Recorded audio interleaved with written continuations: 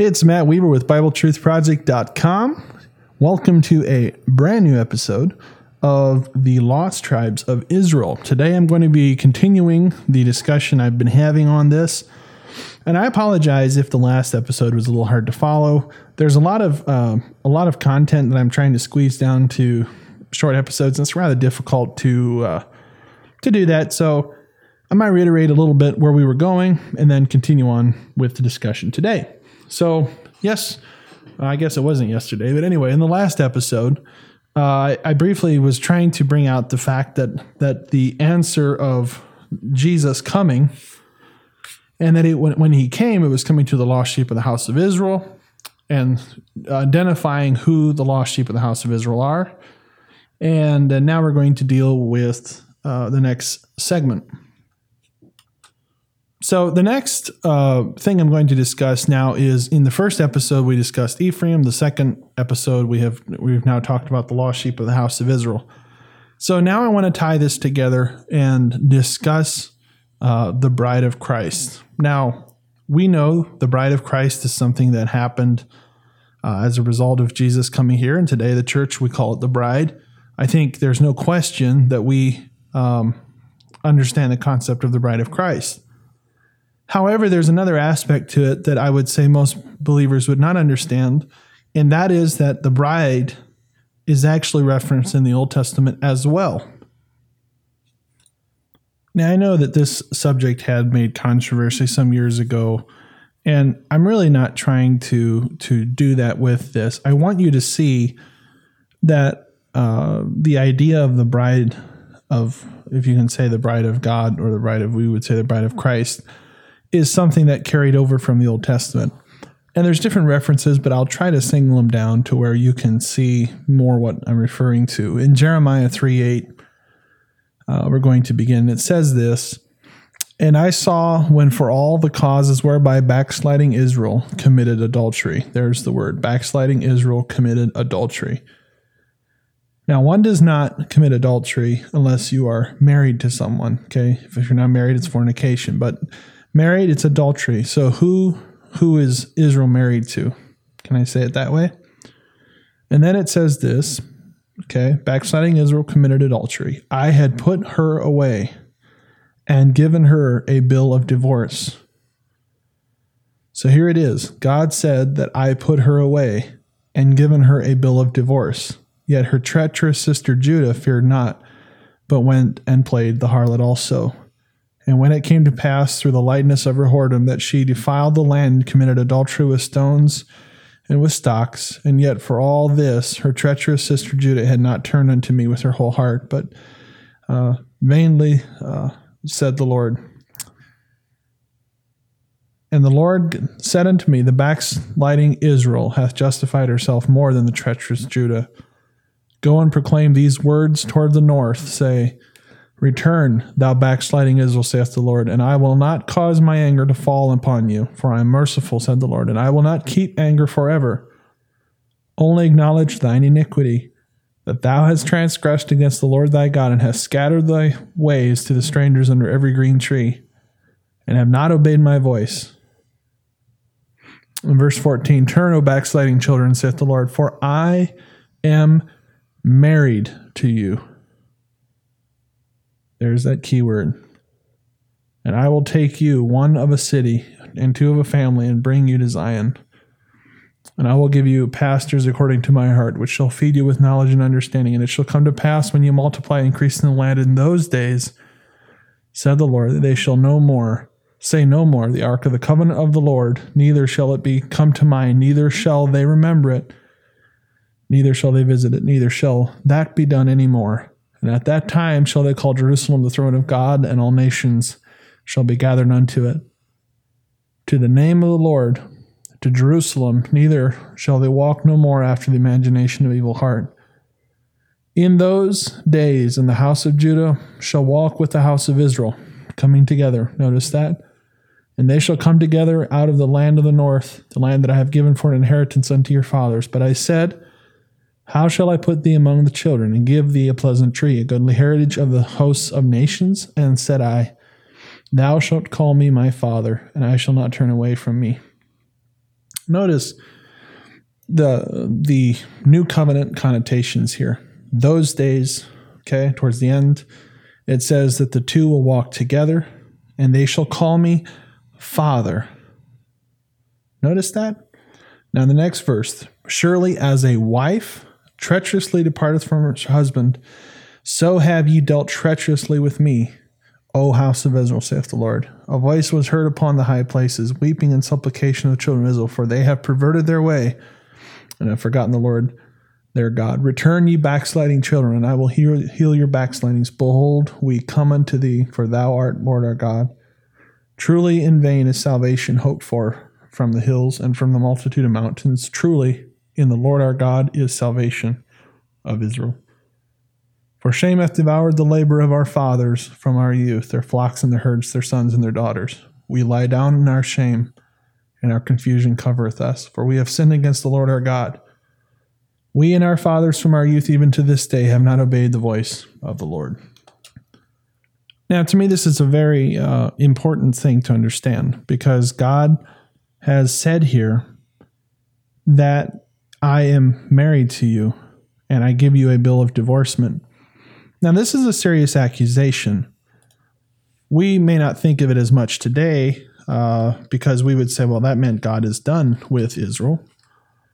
And, we could say that. But then later in the promises, like I had said yesterday, that this was something that he then prophesied that he will go and he will buy back. Now, you have to understand, under the Mosaic law, this was forbidden. You could not, after you put her away, get her back. And I'm going to show you in Deuteronomy. And so if we look at Deuteronomy 24, this is where God had commanded the laws regarding divorce.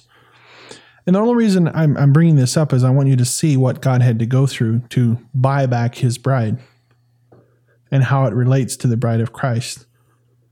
When a man, verse 1 of Deuteronomy 24, when a man hath taken a wife, married her, and it come to pass that she find no favor in his eyes, because he hath found some uncleanness in her, then let him write her a bill of divorcement and give it into her hand and send her out of his house. And when she is departed out of his house, she may go and be another man's wife. And if a latter husband hate her, and write her a bill of divorcement and giveth it in her hand and sendeth her out of his house, or if the latter husband die, which took her to be his wife.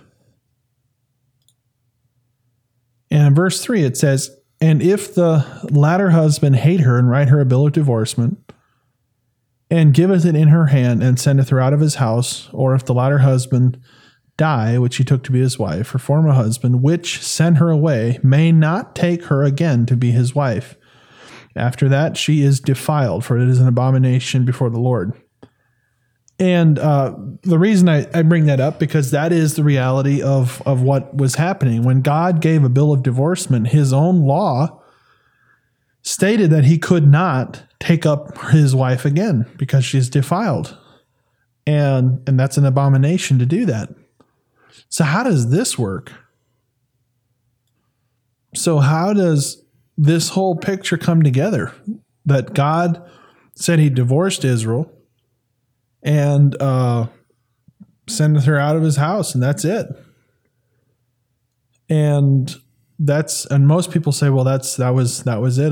That's the end. But he then goes on to say, and if we go to Jeremiah 2, and I'm just going to change versions. I'm not trying to be difficult, but it just brings it out a little bit more. Versions of the Bible, that is. But in Jeremiah 2:2, it says, go and say in the ears of Jerusalem, the Lord says, I still keep the memory of your kind heart when you were young, and your love when you became my bride, and how you went after me in the waste of sand in an unplanted land. So consider this, that God is reminiscing about his time with Israel, the whole nation, and how how he remembered them when they were young, and the love when they became his bride, and how they followed him. He has that kind of a language when he's talking about this time frame. And one of the verses that God then gives his promise that he is going to do something about it. And one of those is in Hosea. In 2:14 it says, "Therefore, behold, I will allure her and bring her into the wilderness." So basically take her back into the wilderness and speak comfortably unto her. "And I will give her her vineyards from thence, and the valley of Achor for a door of hope. And she shall sing there as in the days of her youth, as in the day when she came up out of the land of Egypt."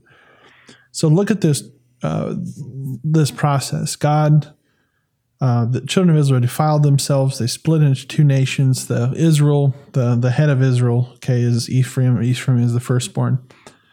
And God talks about Ephraim and how he loved Ephraim from its youth and helped him, and now Israel has done this. The house of Israel and the house of Judah defiled themselves, and he's going to throw them out and cast them out. And here he starts again to speak that he is going to bring his bride back. Now, if you remember the law, remember the covenant, the law that he divorced her. And so something legal has to happen in order for this to take place. There has to be a legal arrangement somehow to God does not break his law. So how does this work? Because according to the law, that once a bill of divorcement has been made, nothing can take place unless the husband die. Okay, then it can happen. And you may be starting to see where I'm going with this, but just bear with me.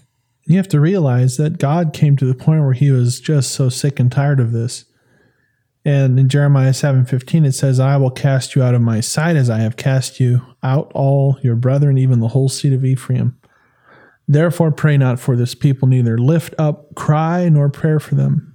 Neither make intercession to me, for I will not hear thee."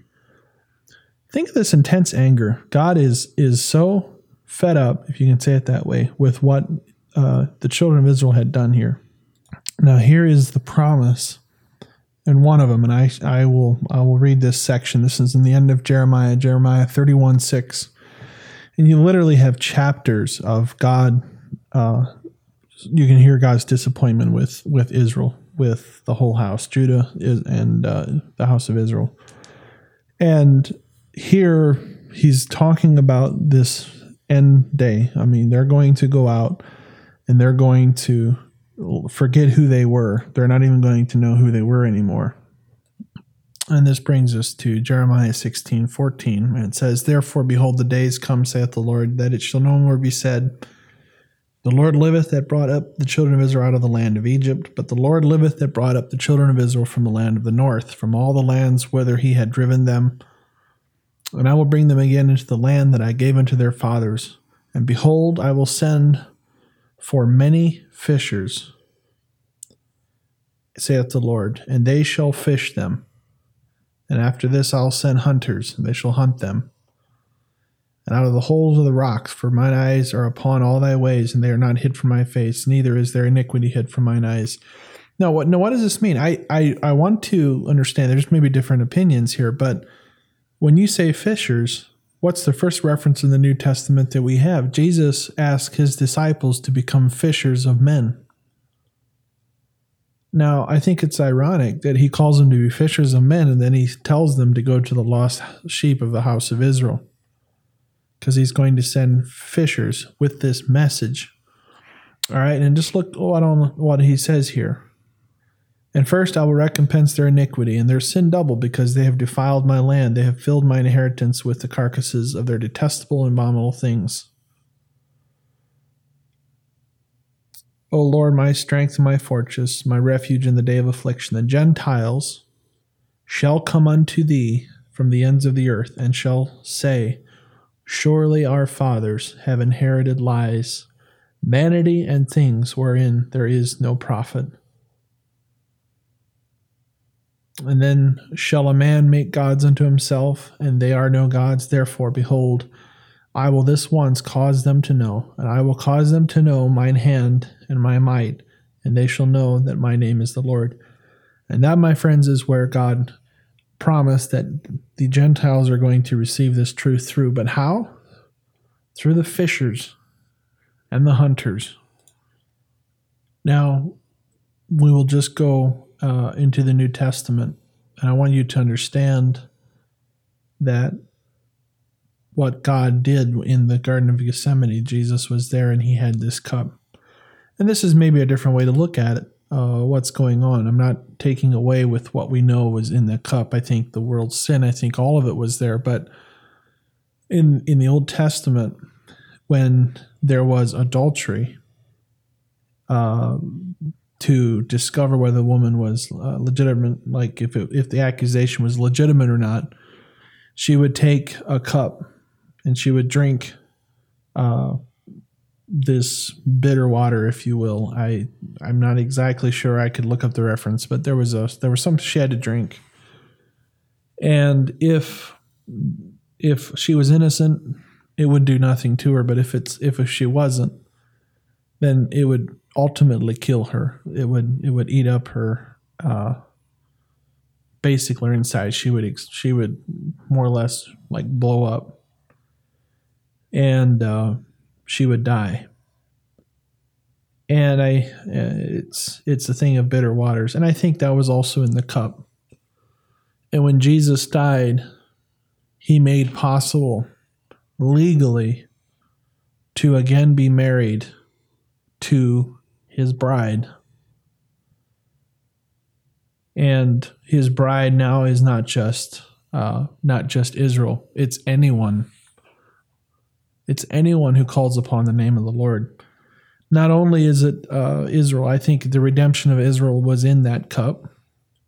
And I think legally he made himself to where he could then again do Israel. When I say Israel, I'm not talking necessarily Judah, because he came and Judah, it didn't say that Judah was divorced. It said Israel, the house of Israel. And maybe there's a distinction there. I don't know. There's other verses. We can discuss that. But notice Israel. I mean, this was his beloved. This was his firstborn, Ephraim. And God brought them back. And then he says they're going to be two sticks and they're going to come together in that day. And I think what we are seeing in the lost tribes, it's a combination. I don't think most people recognize that there's many sides to something. I think one of the big problems that most people have in biblical truth is they look at something one-sided. God does things from many angles, and that's why there's such wisdom in what he does. He's not only just doing one side, okay, so he's not just saying from doing it from one angle. He does it from many. And again, give you an example. So Jesus came. He came and okay, that's great. Son of God came. What did he come to do? He came to do different things. Obviously, he came to redeem us from the curse. He came to set the captives free. He came to heal the sick. He came to cleanse the leper and open the eyes of the blind. There's so many things we could look at that Jesus came to do. There's many sides to his calling as Messiah. And even in the Jewish thought, there's two instances of Messiah. There's Messiah ben Yosef, Mashiach ben Yosef, and Mashiach ben David. And Messiah, son of Joseph, obviously Jesus was the son of Joseph, but he's going to be coming back as the son of David, as the King of Kings, because David's throne has been established in Jerusalem forever, according to what God said. And so his king, who is the son of David, which is Jesus, is coming back to establish his throne. And that is the second coming. And when he comes, I believe the Jewish people are going to see the truth, but it's not just going to be the Jewish people. It's going to be believers. Believers of the way, the lost house of Israel, will come together, and this is going to happen.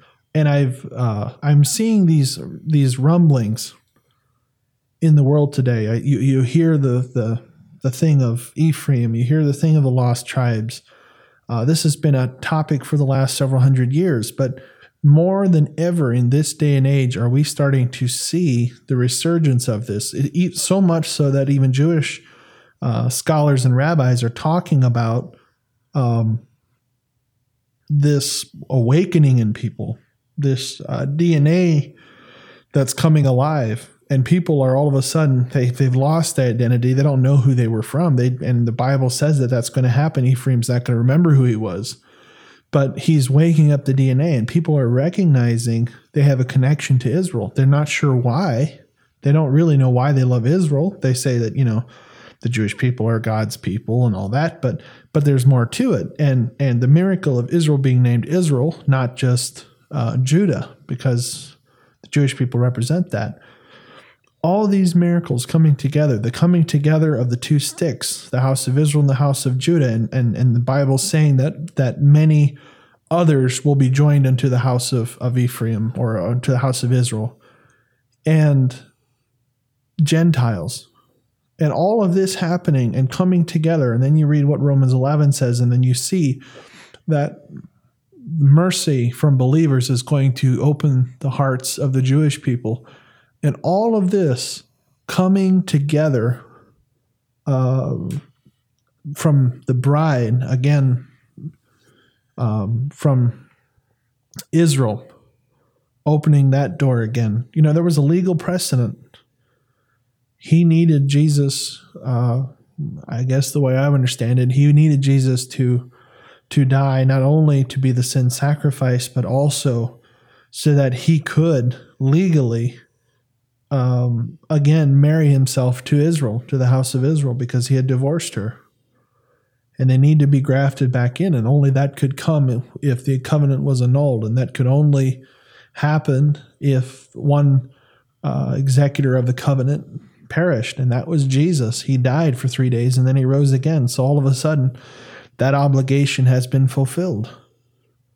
And now, what a tremendous coming together. And the thing I want to bring out more than anything in any of these subjects, we can look at details and we can get carried away with little things. And so often what's missing in most people's conversations on this matter is the reality of Jesus, the reality of the coming of our Messiah, the coming of Jesus, and the relationship that he has established for us, the beauty, the treasure, the miracle of what has happened in salvation, and that's what's missing.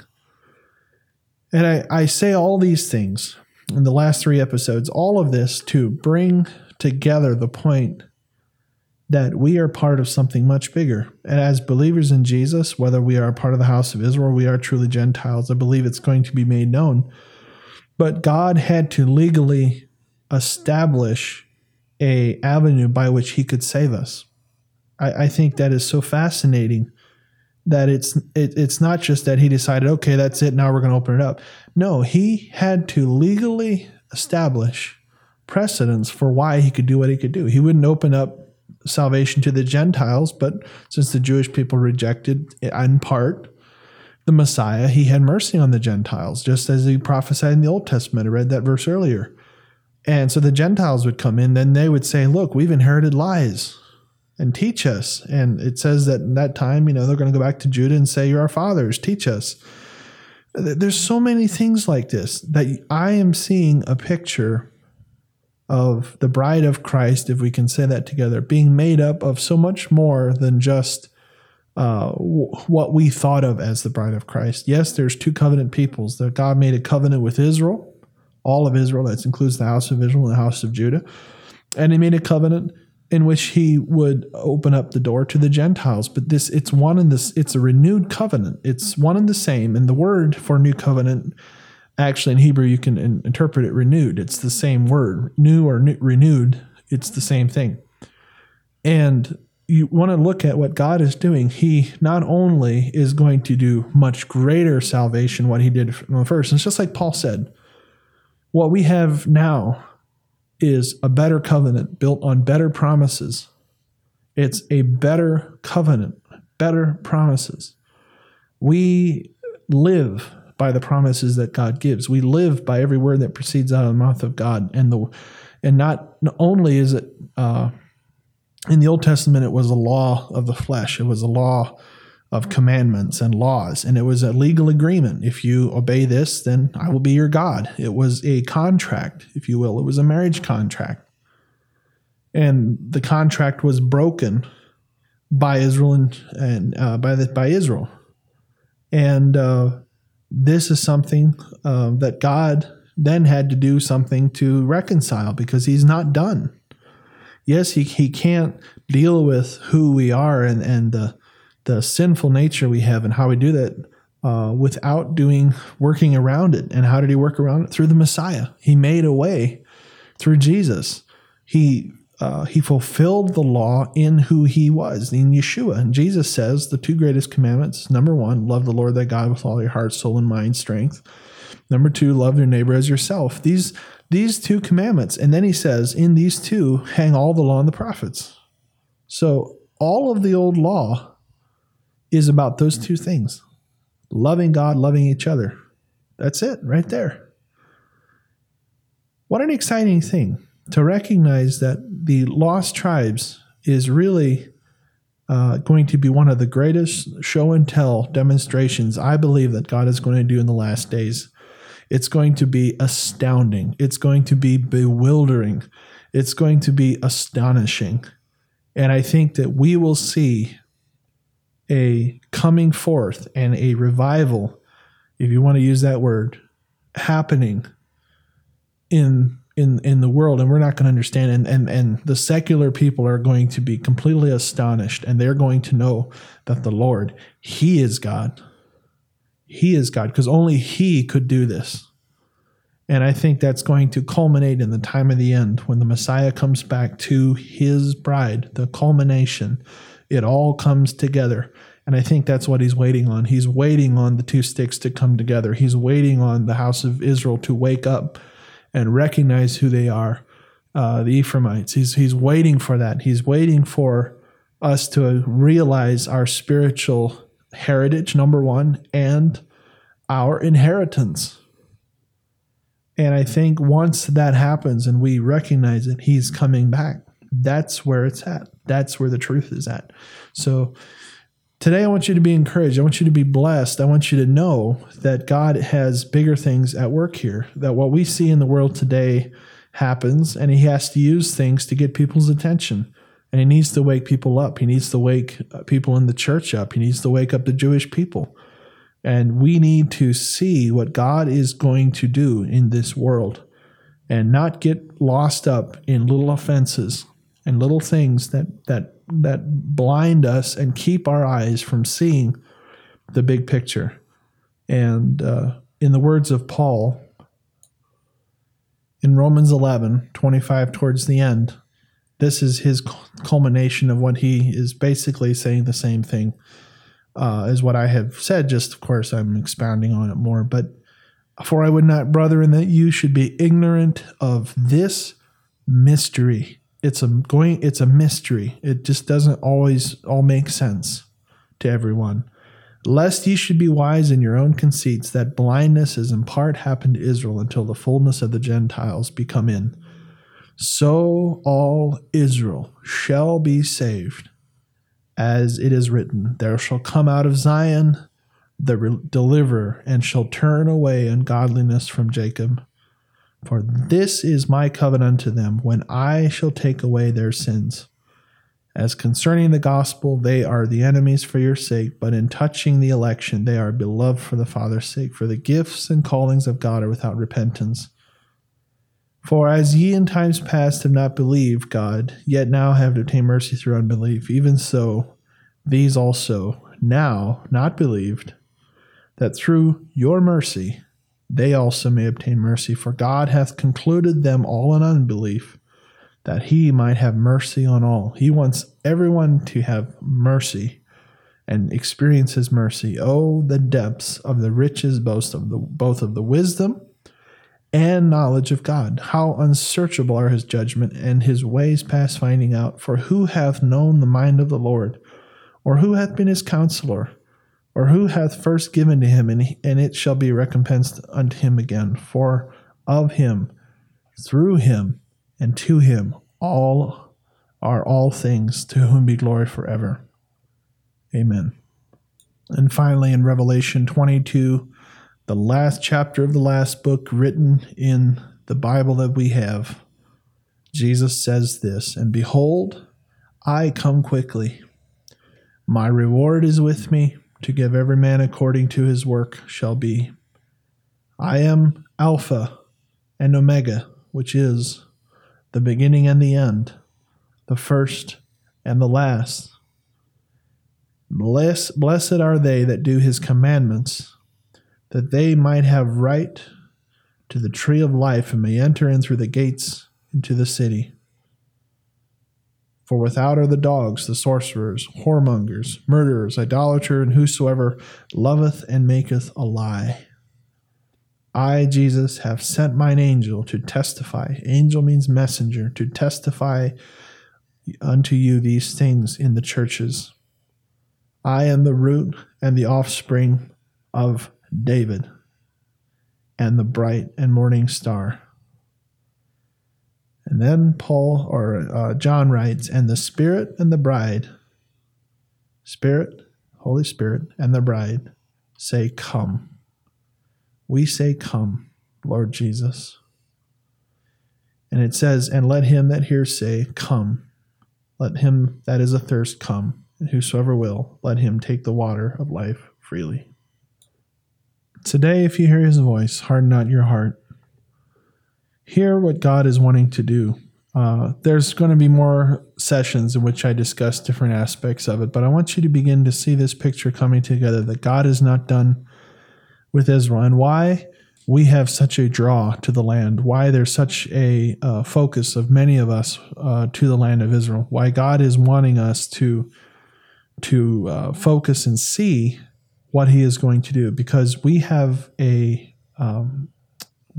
promised, or it has been said, should I say this, and promised to us that we are again going to be part of that land. And I think that in the new, when Jesus comes, and whether he sets up a kingdom on earth or however that all works, we are going to see the fulfillment of this. And I think the reality is God is going to bring it all to a close. He's going to bring all of us together. It's going to be a coming together. And I think the pressure is going to be for many to apostatize, for many to walk away from the faith, for many to see and not want to recognize what God is doing and what God is doing to draw us together. And it's going to turn people against people, brother against brother. It's going to be divisive. People are going to be offended. And people are going to be lost, if you will, through this. And God is going to, just as the parable said at the end, he has this great marriage that's about to take place. And he sent the invitations. And the guests said they were too busy. They have other things on their minds. He said, go into the highways and byways and bring them out. We're having a wedding, and we are going to again be married, if you will, if I can say that again, but be married again to our God forever, this time forever, because it is his covenant. We are called the bride of Christ, but the marriage is yet to take place, and the fulfillment of that is when Mashiach ben David, the son of David, comes back and will again be revealed as the King of the Jews. He is the King of the Jews, and he is going to reveal himself then. And the first thing that takes place, wedding. Isn't that amazing? The Lord bless you and keep you. The Lord make his face shine upon you and give you his shalom.